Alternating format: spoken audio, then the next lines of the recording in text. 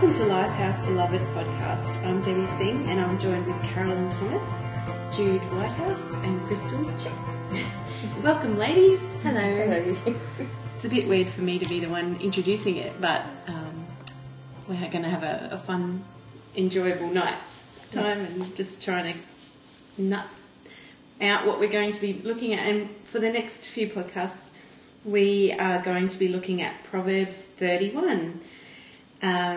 Last year for Christmas, Crystal, Jude and I received from Carolyn a framed copy of Proverbs 31, and she said to us that she wanted us to study it and so that we could then have this session to sit down and share with everybody out in podcast land what we've learnt and what we want to share and what God has laid on our hearts to share. So I'm going to hand it over to Carolyn to explain a little bit about why she gave it to us. Yeah, girls, did you all get the message in there? See what's lacking? No, seriously, you girls, I'm excited because I know that you all love the Word of God and that you're really into it, and I knew that you would get a lot out of, you would read it anyway, but most of you enjoy doing podcasts and questions and stuff because you know how much that you get out of it, and so I just thought it would be nice to do that. And it's nice for me to hear what you got out of it and just enjoy listening to you and watching you growing and maturing. And yeah, I think everybody here is on the journey of becoming the Proverbs 31 woman. I guess it's always going to be ongoing, but so I thought we could all get a lot out of it. All right, I'm going to just start by reading it, and then we're just going to take it verse by verse. As I said to the girls, I'll mainly just be sort of facilitating and hope to hear lots out of you guys. All right, so reading from verse 10 to 31. A wife of noble character who can find? She is worth far more than rubies. Her husband has full confidence in her and lacks nothing of value. She brings him good, not harm, all the days of her life. She selects wool and flax and works with eager hands. She is like the merchant ships bringing her food from afar. She gets up while it is still night. She provides food for her family and portions for her female servants. She considers a field and buys it. Out of her earnings she plants a vineyard. She sets about her work vigorously. Her arms are strong for her tasks. She sees her trading as profitable, and her lamp does not go out at night. In her hand she holds a distaff and grasps the spindle with her fingers. She opens her arms to the poor and extends her hands to the needy. When it snows, she has no fear for her household, for all of them are clothed in scarlet. She makes coverings for her bed. She is clothed in fine linen and purple. Her husband is respected at the city gate, where he takes a seat among the elders of the land. She makes linen garments and sells them, and supplies the merchants with sashes. She is clothed with strength and dignity. She can laugh at the days to come. She speaks with wisdom, and faithful instruction is on her tongue. She watches over the affairs of her household, does not eat the bread of idleness. Her children arise and call her blessed, her husband also, and he praises her. It's probably blessed there, I would think, hey? Many women do noble things, but you surpass them all. Charm is deceptive and beauty is fleeting, but a woman who fears the Lord is to be praised. Honour her for all that her hands have done, and let her works bring her praise at the city gate. All right, before we start looking at verse by verse, I'm just going to throw open, girls. How did you find doing it? You would have got stuff up, but what was it? What was it like studying it a bit more in depth?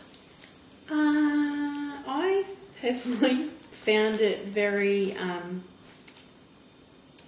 what's the word? Felt like I failed a little bit at first, but yeah, that was my original sort of looking at it. But I've since discovered that it's not that I failed, it's that I'm on a journey to perfection in this area.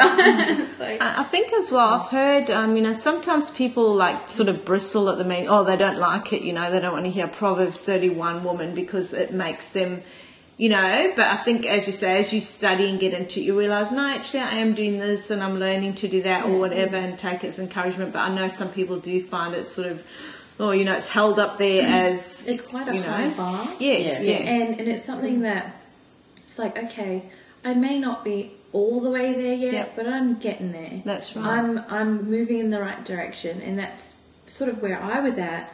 it's like, okay, this is really challenging, going through this and going, okay, I'm not quite there, but I'm moving that way, which is okay for me. And I think you need to take that as encouragement, hey, that like I'm actually, and see it more as, oh, gee, I actually maybe have more of this than I thought, or I am, as you say, Crystal, moving towards that. Yeah. I felt the same as Crystal as well, and one thing that really struck me as well in going through all this is that something that we need to teach our daughters, but not only that, we need to teach our sons. Mm-hmm. And when they're choosing a wife, that they need to, this is a standard that God set. Yep. So it's a standard that our sons need to look at as well. And as you say, you look at the beginning of that, and I know Debbie and Crystal did go from verse 1, and it's about, a mother of a king saying to her son, exhorting him, encouraging him, this is the kind of wife you need to look. And as you say, teaching your sons to make correct choices and what is important, and what to value. I think, I think that everybody should look at those first 9 verses as well, and it's not just about a mother telling her son, and it's not just about a king knowing what sort of queen he should have. It's about what how sort he of should be, how he should be as a king, but as a man. Yes, and I think that's a really important thing to look at too, because it's not just talking about this is how a woman should be, because it actually does show how a man should be, and how a godly man should be. Looking for these women, and if he is this way, then he will find a woman of this caliber. And that's the thing as well, even that, as you say, Debbie, very important. If the man is operating correctly in the way he should, his woman's actually going to grow up into this and allows her to blossom and actually to become everything she's called to be. I mean, because definitely the man has a big role in that, and some of the, it can also be taken as maybe not even literally a woman. It's just talking, it's like wisdom personified as well. This is what, the characteristics and quality in that. So, but I think that's really important about teaching your sons and showing them as well. Can I just say too, because I was single for a really long time, and so I really wanted to say something to the single women that are listening to this. I don't want you to tune out because you don't have a husband right now, or that you don't have a husband anymore, or that God has set you apart to be single, because you're not excluded from this prototype of a woman. You too should be living this standard now, whether you are one day to be married or not. The Lord should be your priority, and you have extra resources being single than, say, those who are married. Might not seem it, that sometimes it's 2 incomes, but you do have extra time that you can devote to God, and things like that.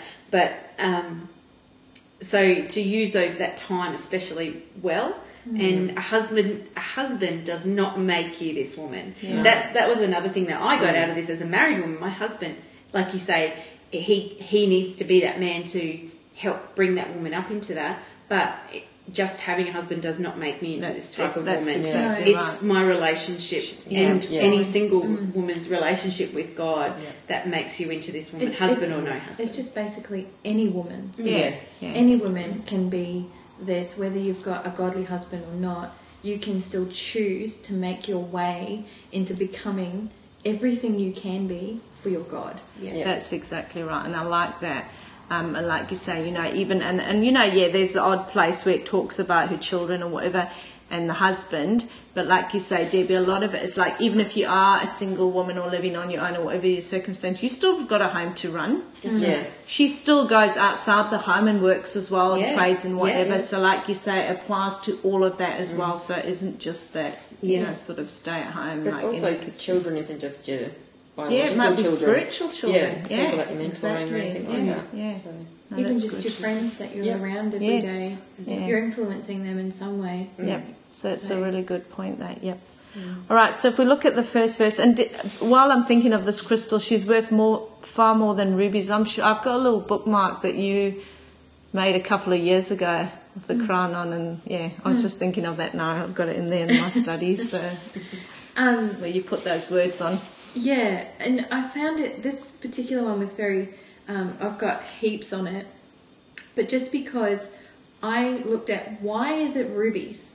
Okay. Why isn't it like our definition of awesomeness now, like when your husband goes to buy you an engagement ring? Diamond. It's a diamond. You go, get me a diamond, or, you know, whatever. I want diamonds in my wedding ring, or I want, you know, but why was it rubies back then? And it was really interesting because I wrote down, why are they so special? Like, what is it about them? So they're only spoken of in the Bible 6 times. Okay. And they're basically priestly garments and describing the preciousness of wisdom and of the virtuous wife, and describing the creation of man and our perfection in the Garden of Eden. Wow, that's interesting. And so it's like, okay, so what is it? What is the gem actually about? So the red gem variety of that particular mineral are called the ruby. All other are called sapphire. So there's only that one red thing is called a ruby. It's among the hardest, with only diamonds being harder, and it's called the king of gems in some ancient cultures and are considered the rarest and most precious. You'll never find one as large as some of the other gemstones. They're all quite small.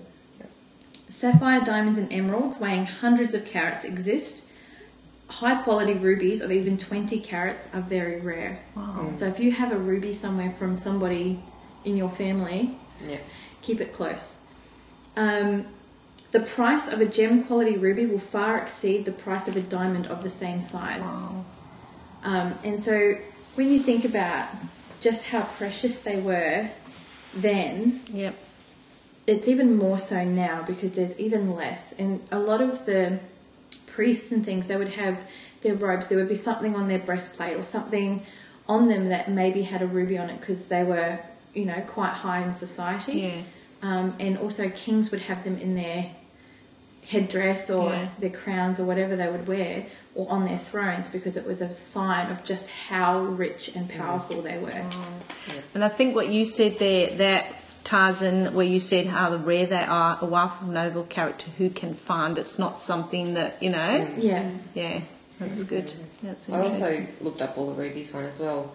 In the Amplified version, it says she's far more precious than jewels, and her value is far above rubies or pearls. And I was like, okay, well, I looked up all the rubies as well, but with pearls, they're also highly valued and To do with very wisdom rare. as well. But pearls only occur when there is irritation. So it reminds me that your character and all that sort of stuff is only formed through irritation or trials, and so that's another thing, and it's naturally occurring. A naturally occurring pearl doesn't happen often. Yep. Most of them are synthetic or man-made nowadays. So it's another very rare thing. So I thought that was interesting too. About you, Debbie? Yeah, I found a blog by a lady called Bryony Taylor. I don't even know how I found this blog, but I stumbled across it and I read it. You probably Googled I there. probably Googled it. But anyway, she had written a sermon on Proverbs 31, and I was reading what she had to say about it. But one thing that I thought was really interesting was the Hebrew version of Eshet. Oh, sorry, is Eshet. I think this is how you say it properly. Eshet Shael. And Eshet means woman in Hebrew, and Shael is varied. It can mean to be firm or to endure, physical strength, moral strength, army, wealth. And she said, it seems that originally the sense of Shael was to stand firm as a soldier in battle. So we can suppose that an Eshet Shael is a person of strength, physical or moral, who stands firm. Interesting to also note that Eshet Shael, sorry, it's really hard to say, in the Bible, the other, and so the one that we were talking about, she would have been of a noble character, you know, like middle class kind of woman. But the other time in the Bible that they talk about an Eshet Shael was in Ruth, who she was poor. And Boaz says, all the people of my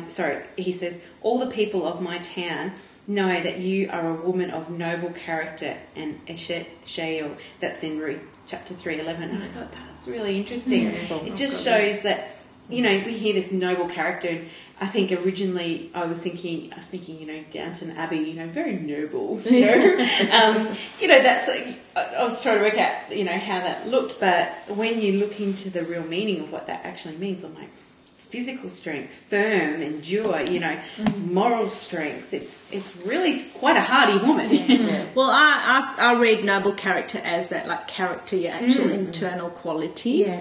Yeah. And, you know, I just thought, so when I read that, I thought that's really talking about that internal quality, and that showing, you know, a wife of noble character is worth more than rubies. It just contrasts and shows that your character is more important than what the world's standards would be. Like we would value jewels or material possessions or riches, but it's saying like having that internal quality of character is more important. And I also had that about, it's used in Ruth, and it's also used of Boaz as well, noble character.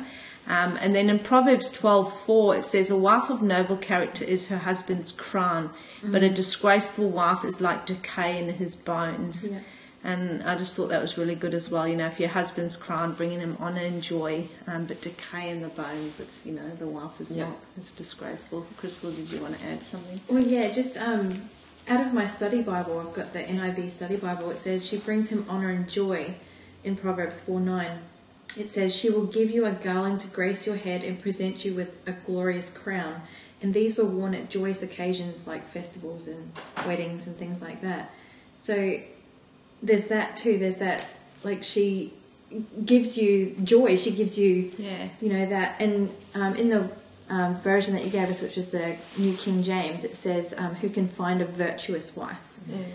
And that's something that I've sort of been clinging on to try and be for my husband, is something that, okay, I don't think about other men, or I don't, you know, it's that ongoing process of those things. The virtuous in that, and in the Strongs it's that Shael. That's what virtuous in this particular one means. It's the Shael, so it's the strong woman. It's the No, that's good. All right, so the next verse says her husband has full confidence in her and lacks nothing of value.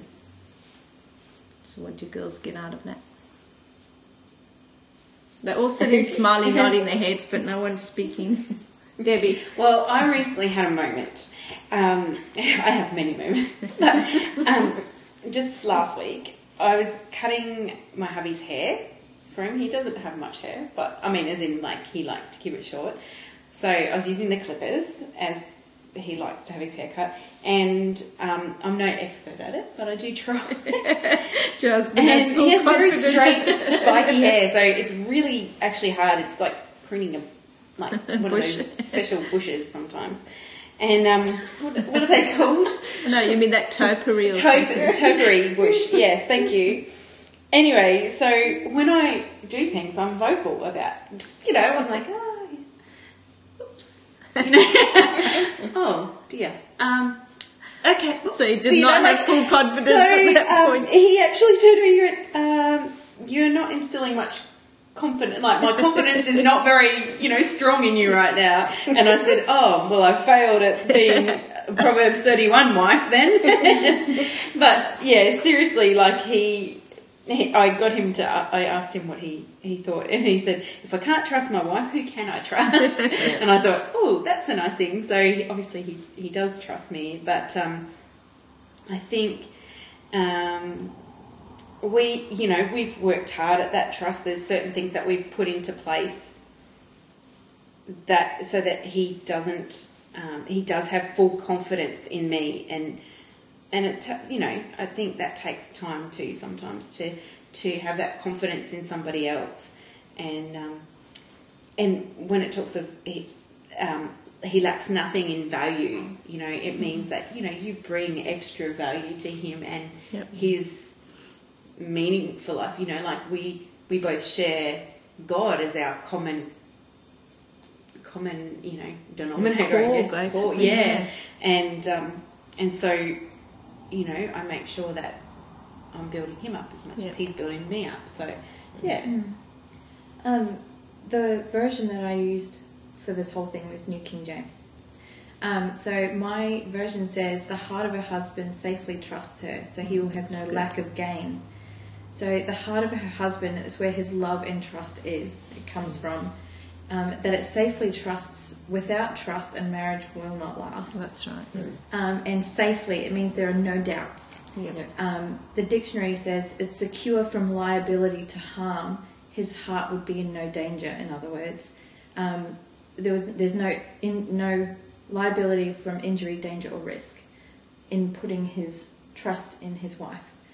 And then no lack of gain. He would have no lack of wealth or blessing. His household will know no poverty and will be rich in provision. Won't need to cheat or use unlawful courses to get wealth, and he will be prosperous.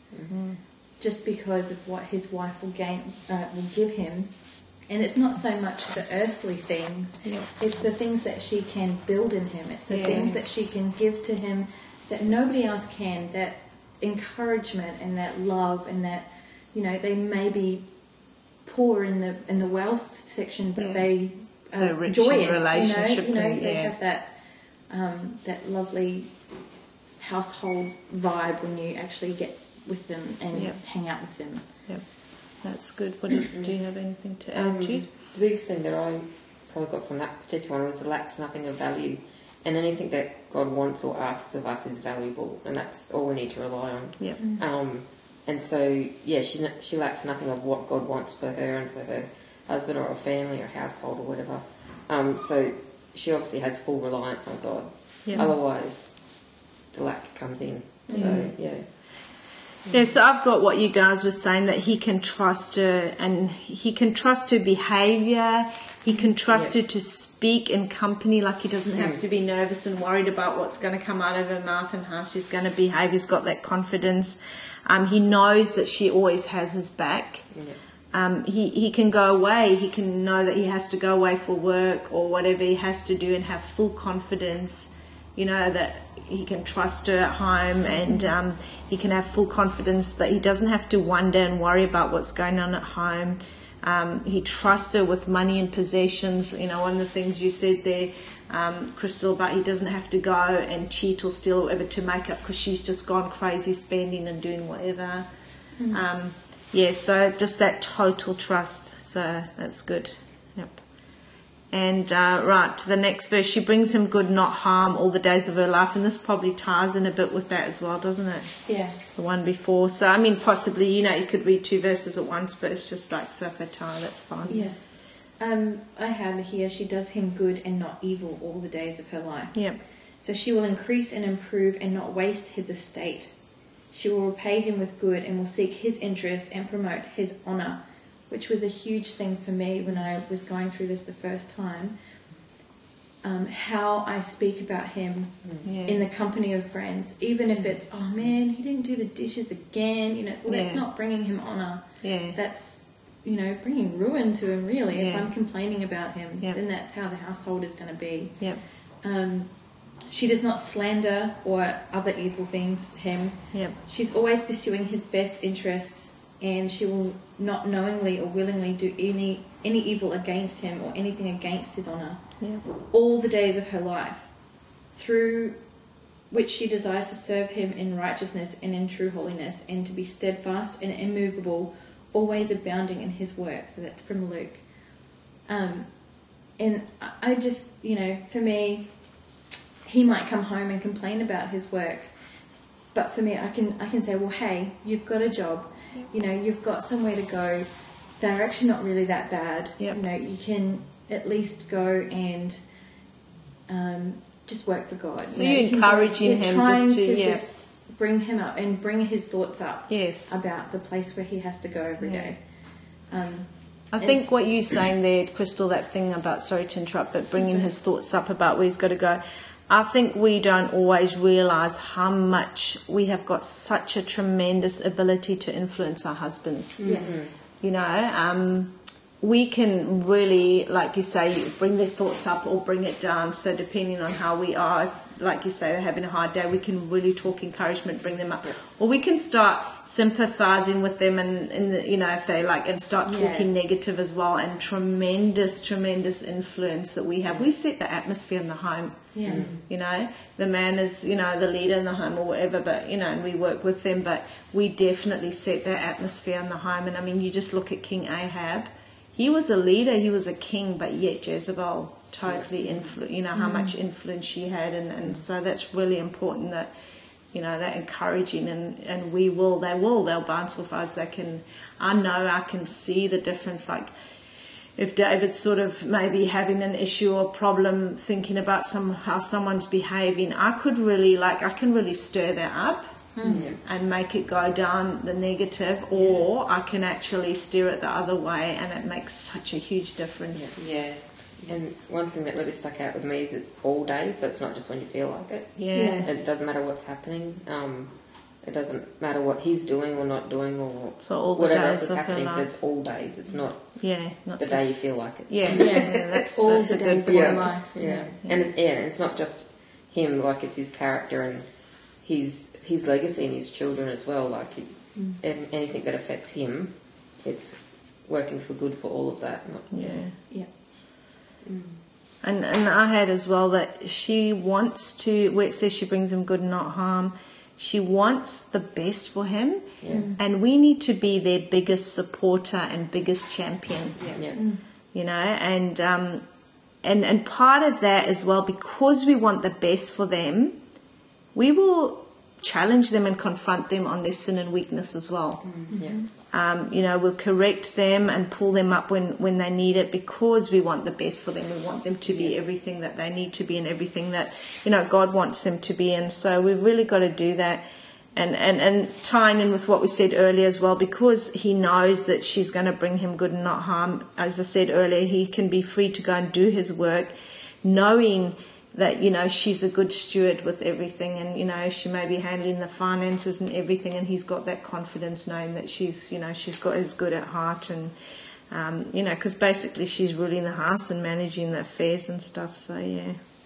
But it could even be, I need to go overseas for a missions trip, like our men did. They can trust us to be at home with our kids and still keep life going while they're not in the home. That's it's right. not just they're not even in the country. Or, Anything you want to add, Debbie?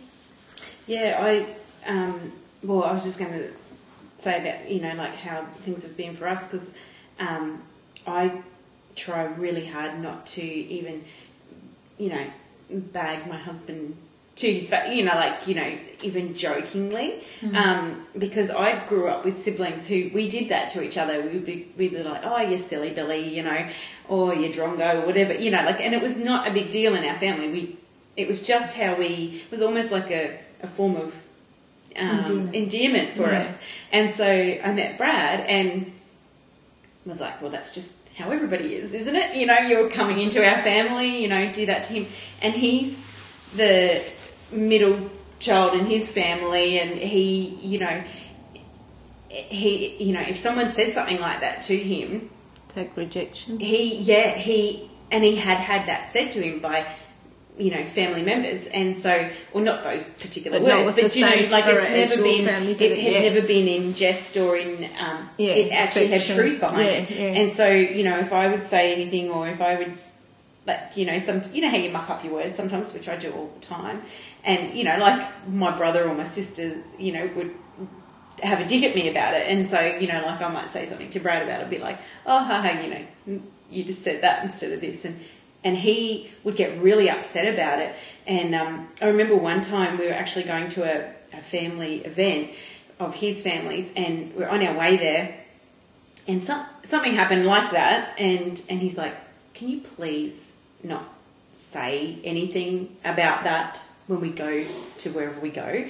And I was like, oh, like it was a big eye-opener for me. I didn't realise until that moment how big a deal it was for him, and so that has been something for us that I've had to, in looking at bringing him, bringing him up and bringing him good and speaking well of him, and, like I've always tried to be really encouraging, even when he's not hearing, I'm like, I try and talk him up, But that sets a good habit for you, doesn't it? You know what I mean? Because if you're doing it when they're not around, you'll get then it's like, well, when they are around. So so now I'm very careful. And over the years, he's gotten used to, you know, me saying, "Oh, you silly Billy," you know, and now he's okay with it because he knows when it comes from me, it's not from your heart. It's not what you the know, intent is. Yeah, you know, and occasionally there'll still be things, and he's like, "That's just not funny," and I'll be like, "Oh, sorry, I'm really sorry," you know, like. And it's like that whole the grinding of the gears, isn't it? When you get married, two totally different upbringings, often different ways of doing things, and it's just that meshing together, and there can be that grinding and just learning. And like you say, so you didn't know and you had to learn, and then taking that on board and saying, okay, hang on, this is important to him, and so that's really important. Just as a quick aside, we went to a dinner where there was a couple who did the same sort of thing. Someone, the husband had done something really silly in front of everybody, and she mocked him for it. And it made the dinner extremely uncomfortable because he got very moody and stormy, and she just kept going and going and going with, you know, look at him, he's going red, and he just kept. So he was humiliated. She's humiliated absolutely him, humiliated him, and it was so and uncomfortable. shaming him, That, you know, we couldn't actually leave. We were staying at their house, and it's like, okay, do you want us to leave, or are you good? Yeah, what do we do? Yeah, it wasn't good, and that's, I think that's a big thing for me. Seeing that was just like, okay, let's not ever do that. Yep. That's good. Well, that's unfortunately all we have time for this week, but in 2 weeks' time we'll be back with some more of Proverbs 31. And if you'd like to get in contact with us at all in that time, you can go to our website, which is www.life-house.net. Thank you.